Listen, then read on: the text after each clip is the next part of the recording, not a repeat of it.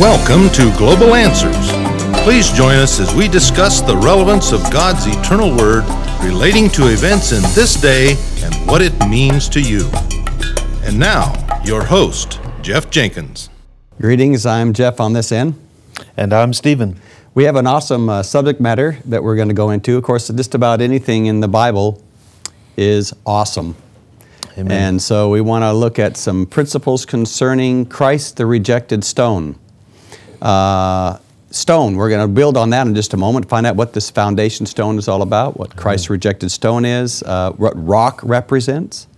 And we're going to find it's all through the Bible. It's a very interesting subject matter.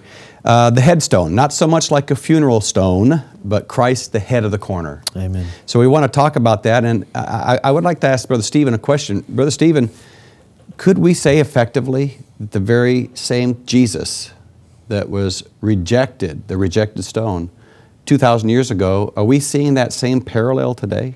There is a parallel, Brother Jeff. The idea, I think, comes from Revelation, where it talks about Jesus as the Alpha and the Omega. It says in Revelation chapter 1 and in verse 11 that He's Alpha and Omega, He's the first and the last, showing that, and of course He's the same yesterday, today, and forever. Yeah.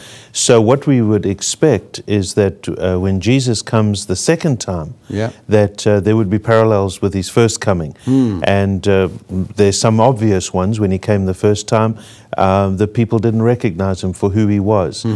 He came unexpectedly. He came as a baby in a manger, not with the hosts of heaven and the armies and the trumpets blowing, as they perhaps expected Him to come.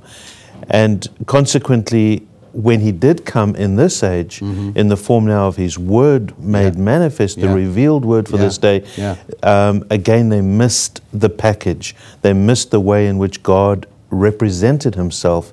When Jesus came the first time, He represented Himself in a very humble way. It was God in ultimate simplicity, born in a stable with shepherds and with animals and just not the way they expected. Today we see the same thing. We see God coming in a very humble way. And I would say that because He says He's first and last, we'd see the same pattern repeating itself like we did in the Old Testament. Exactly right. When He came in the Old Testament, that was the shadow, Paul says, of things to come.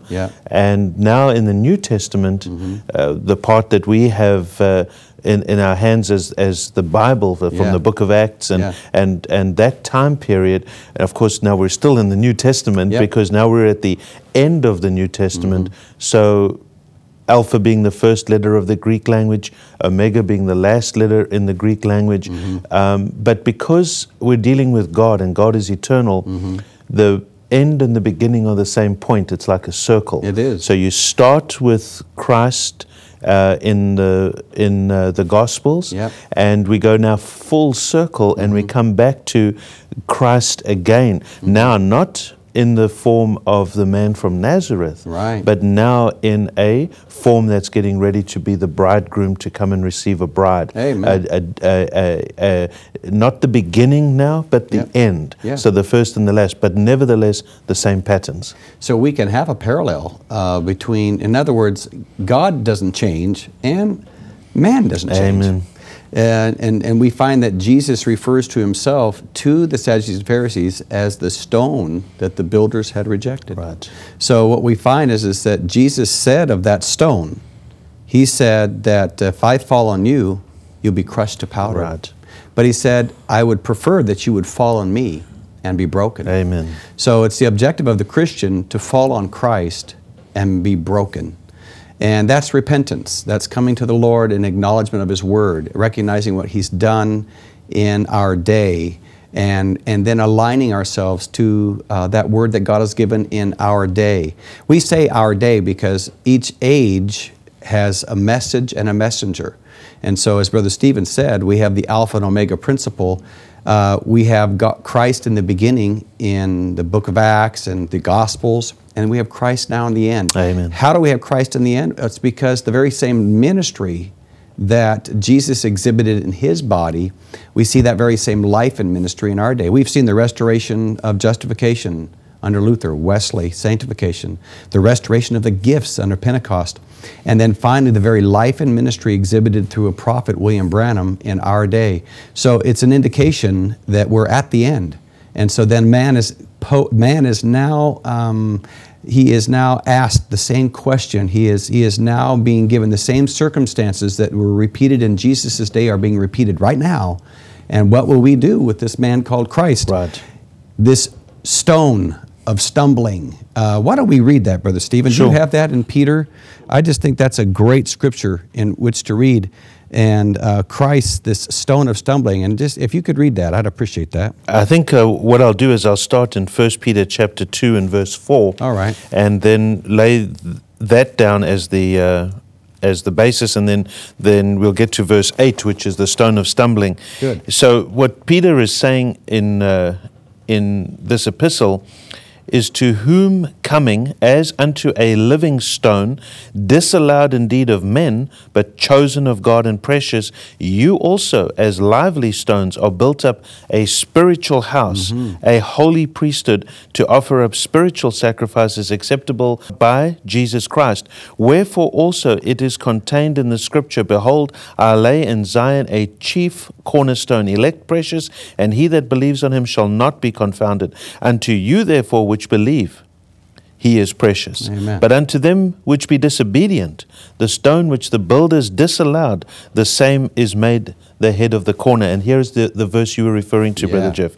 Verse 8, and a stone of stumbling and a rock of offense, even to them which stumble at the word, being disobedient, whereunto also they were appointed. Whoa. So here we find that ultimately, although Christ is the stone, what we're finding out as well is that Christ being the stumbling stone, but what they stumbled at was, one, the package. Right. Because he was born of a woman. Yes. Because he came, and the Bible said there was no beauty that we would desire him. Right. He did not knock on Caiaphas' door. Right. He did not come to any denomination. Right. And I think that really crosses the grain of human nature and pride and identity with their church. Right. Christ did not identify with any religious establishment, although he himself was, we'll say, born in a Jewish home. Right. He was going to the synagogue or the temple. He was obeying the Word of God, right, assembling himself together. He was even going through the Scriptures concerning the Sabbath and the holy days. Yes. He was living the Word out, yes, but he was not identified with Methodist or Baptist or Presbyterian, right, or any of the such. When he was 12 years old, they were wanting to know, in their tradition, who was your teacher, who was your master, yeah, which school are you coming from, exactly, which denomination, of Sadducees, Pharisees, Herodians, which one are you from? Yeah. And he would just go back to the Word. Yep. And they couldn't answer that. Yeah, exactly. They wanted to debate theology with him, and yet he was the Word. You look at, they stumbled at the Word, and what we find is that when we look at stumbling stone or rock, we find that Paul says in Corinthians chapter 10, verse 4, that we find that Jesus was the rock, that smitten rock that followed them in the wilderness. And we find out that he smote the rock, Moses smote the rock, because the people were murmuring. And this was the question that they asked Moses. They said, where is God? Where is God? In other words, they were concerned with and wondering to themselves, where is this God? And if there be a God, where is he? And so God tells Moses to smite the rock and let waters pour forth. So the waters were pouring forth, but the question was, who is this God and where is this God? That, in a sense, was the epitome of unbelief, because God had delivered them from Egypt. God had sent 10 plagues. God had parted the sea, the Dead Sea, the Red Sea. They had walked out on dry land. God had consumed their enemies and broken their chariot wheels. God had given them manna in the wilderness. God had, their clothes never wore out. Their shoes never wore thin. Everything was supernatural. Manna from heaven, everything was supernatural, and yet they said, where is God? Right. And so I could say that of our generation. Right. We live in a generation that has seen the dead raised. We've seen a man, Brother Branham, discern the very thoughts and intents of the heart, calm storms, raise the dead from life again. We refer to Brother Branham a lot, and it's not because we, in a sense, worship the man, Brother Branham, no more than we would worship Moses or Noah. But if God is fulfilling Scripture, and the headstone principle, as Brother Stephen said, this capstone principle, or this chief cornerstone becoming the head principle, is the Alpha and Omega principle, that the Alpha was Christ. He went down to the ground, and that seed was buried. The purpose of that seed being buried, Jesus said, if a seed fall on the ground and die, it abideth alone. And then, except it fall on the ground and die, it'll abide alone. Then after it's dead and rots and that germ of life is brought to life, then we find that there's many more seed, just like the original seed that went down in the grave. So Christ was that original seed, and now He's reproducing an original seed again in this last day. Amen. But there had to be a ministry just like that of Jesus Christ. That is what we're enjoying in the 21st century. Correct. Is a ministry just like His. The type in the Old Testament of Moses smiting the rock and rivers of water flowing out. Remember, there were over 2 million people and their animals, and they were all going to drink. So this wasn't a little trickle. This was a huge gushing river of water that came out of that rock. To provide to quench their thirst and to save their life. So Christ was that smitten rock. We know that because we can come and drink of the waters of life freely today, like He told the woman at the well. He said, if you knew who you were talking to, you would ask me for a drink. There you go. So we have come to that well, and millions have come to that well down through the last 2,000 years. But we know there was another time that Moses smote the rock. He was supposed to speak to the rock, but he smote the rock the second time. And again, we have to ask ourselves, well, what was that a type of? And now we know that the first time he smote the rock, well, that was in the plan of God, that Jesus would be crucified and that the rock would be smitten.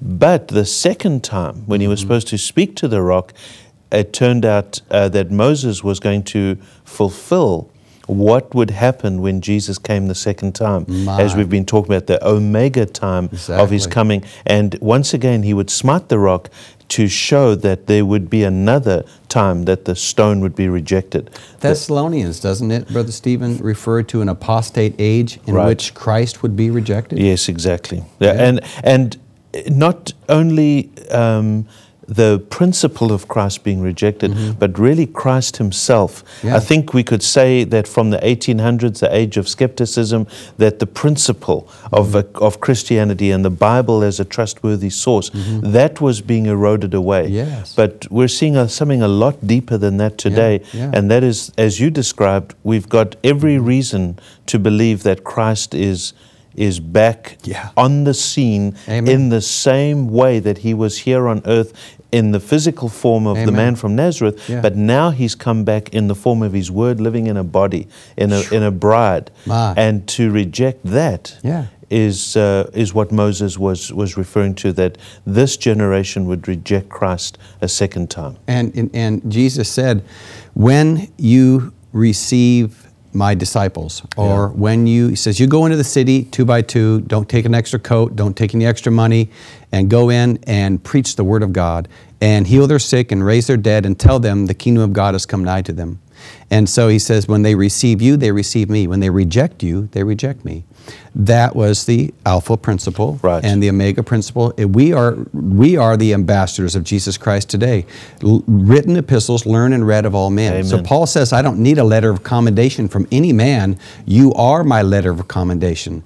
So we are the fruit of the Word. Every person is a product of what they're feeding on. If you're feeding on mass media, television, Hollywood, the things of the world, then you'll become a product of that. That will become your belief system. But if you're feeding on the Word of God, the eternal Word of God that can never pass away, and that becomes your life source, then you will, as you feed on the Word, you become that living Word. And that's what Peter is referring to, that not just a stone in a temple, but Right. we become living stones, lively Amen. stones. And now Christ is the headstone. What does that mean for Christ to be the head of the corner? Well, the stone was rejected. And we find out, and I'm going to read that to you because we might ask ourselves, well, how was that stone rejected in Jesus' day? Well, we just read in Peter that it says that they stumbled at the word. But I want to read to you now in the book of Acts because I love the way that Peter preaches this inaugural message here in the book of Acts. And he's telling a generation that had crucified Christ and this Christ had rose again. He's telling them, you missed it, but I'm going to give you a second chance. You can repent right now and ask God to forgive you because you all have blood on your hands. And you all rejected and crucified the Christ. And this is what he said, and I'm going to read it to you in Acts chapter 4. And you'll have to read the story above it in chapters 3. What we find is, and I'll give you a brief a run over on chapter 3, that Peter heals a man at the gate called Beautiful. And when he raises this man from his paralytic condition, and he'd been there, he's a 40-year-old man. And now his legs have received strength. He's strong again. The Bible says he's leaping, and he's embracing the disciples. Even Caiaphas and the Sadducees and Pharisees said, this is indeed a notable miracle. Right. And we can't say a whole lot about the miraculous, but we're going to tell these guys privately not to speak in the name of Jesus. And then they said, would it be better for us to obey you or obey God? Amen. So there was the contention between the religious establishment of that day and the living word right there in the disciples. And that contention goes on today. God is not identified with a system. He's identified with individuals Amen. that are born again, that accept the Word of God as the inerrant Word of God, as God in print form. Now, I'm going to read it to you now, and like I said, when you get a chance to open up your Bible, you read chapters 3, because chapter 3 of the book of Acts, because that reveals more of really what I want to say. And it says in chapter 4, verse 6, and Annas the high priest, and Caiaphas, and John and Alexander, and as many as were of the kindred of the high priest, were gathered together at Jerusalem. And when they had set them in the midst, they asked, by what power, by what name have you done this? They had healed the man at the gate called Beautiful. Right. Then Peter, filled with the Holy Ghost, said unto them, ye rulers of the people and elders of Israel, if we this day be examined of the good deed done to the impotent man, by what means he is made whole, be it known unto you all and to all the people of Israel, that by the name of Jesus Christ of Nazareth, whom you crucified, whom God raised from the dead, even by him doth this man stand here before you whole. They thought that all the supernatural would have died when Jesus died. They thought that when they put Jesus in the grave, there'd be no more questions. The name Jesus would be silenced forever upon the lips of man. Right. But what they did not reckon with was a resurrection. Amen. So that lively stone, Jesus Christ, rose again. But he didn't stop there, did he? He came and incarnated, dwelt the disciples and the 120 and 3,000 in chapters 3 in the book of Acts, and 5,000, and the church thus began to grow and grow until this very day in 2006. Christ is still alive. Amen. Now it goes on to say this is, Peter's now going to tell you what Jesus already said. This is the stone which was set at naught of you builders. Jesus said, which the builders had rejected. But he didn't say, you are the builders. Right.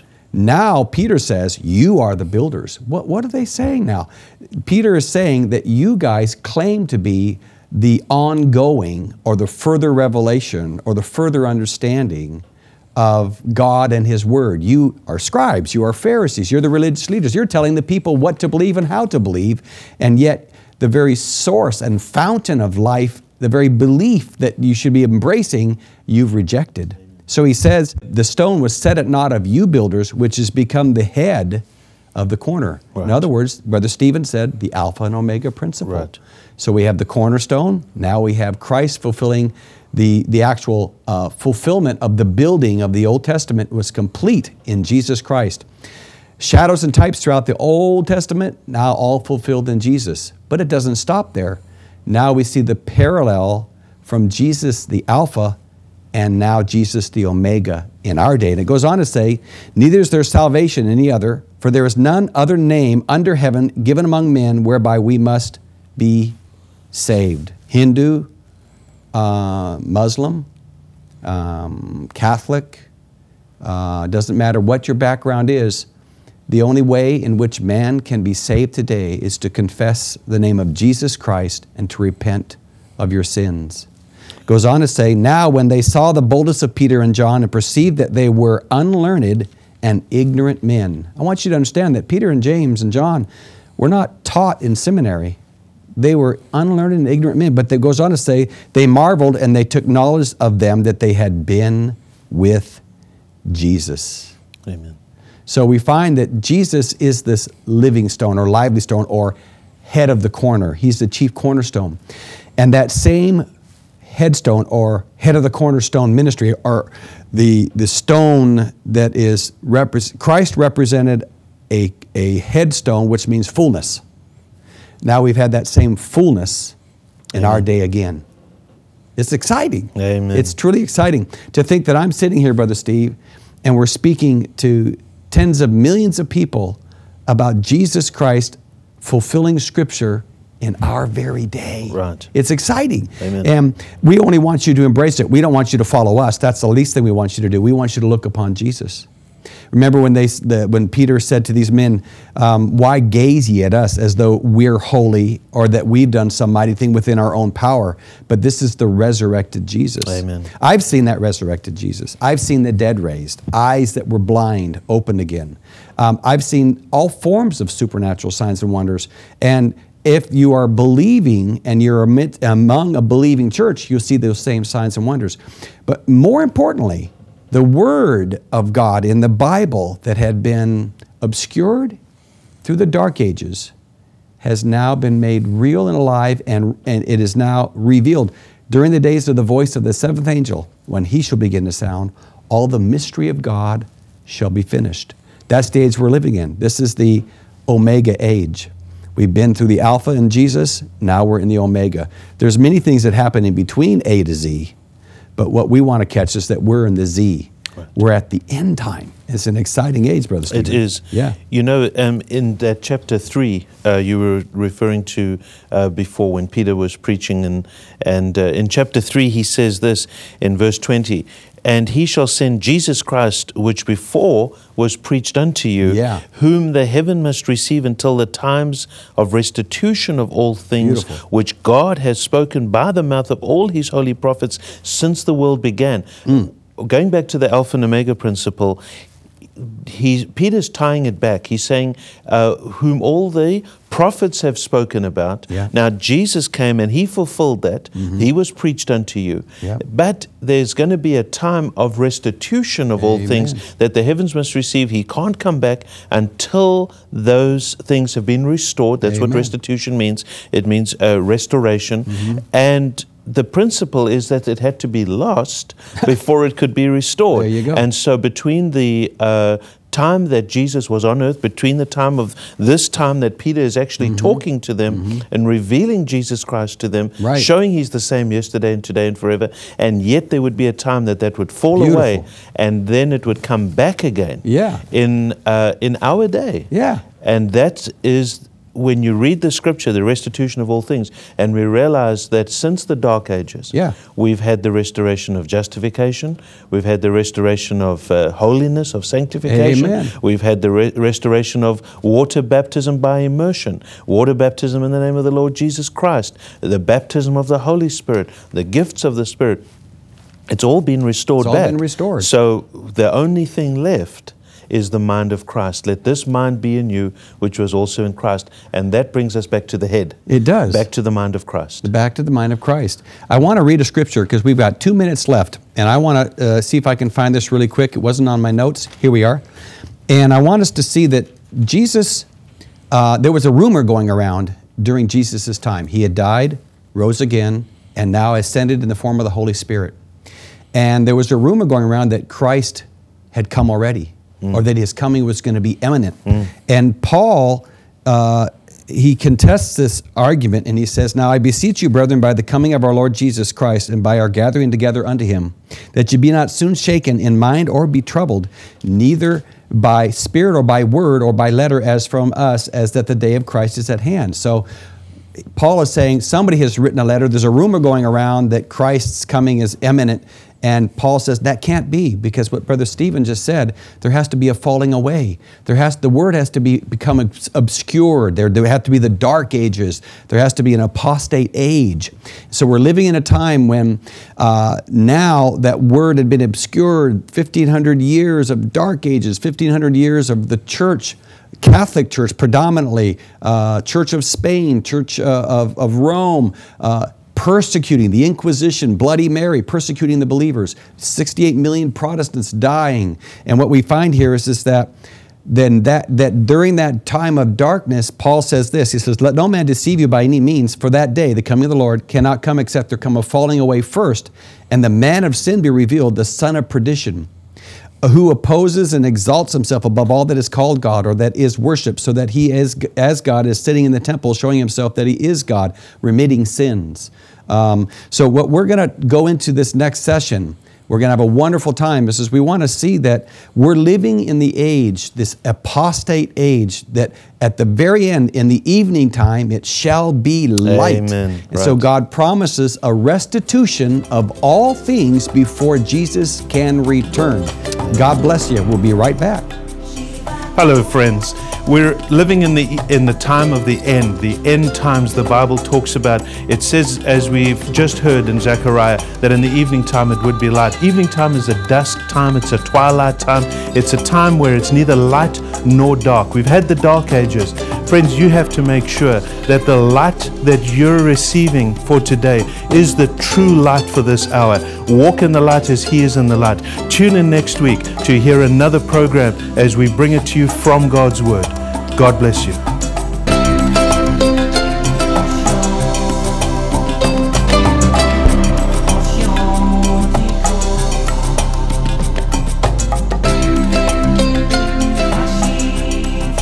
Friends, today's program, Christ the Cornerstone, as well as a sermon by Pastor Jeff Jenkins entitled The Chief Cornerstone, are both available on DVD. To order these DVDs, visit us on our website at globalanswers.us or write to Global Answers, 1695 Stewart Road, Lima, Ohio. Our zip code is 45801 here in the USA. We encourage you to write us with any comments or questions about our program.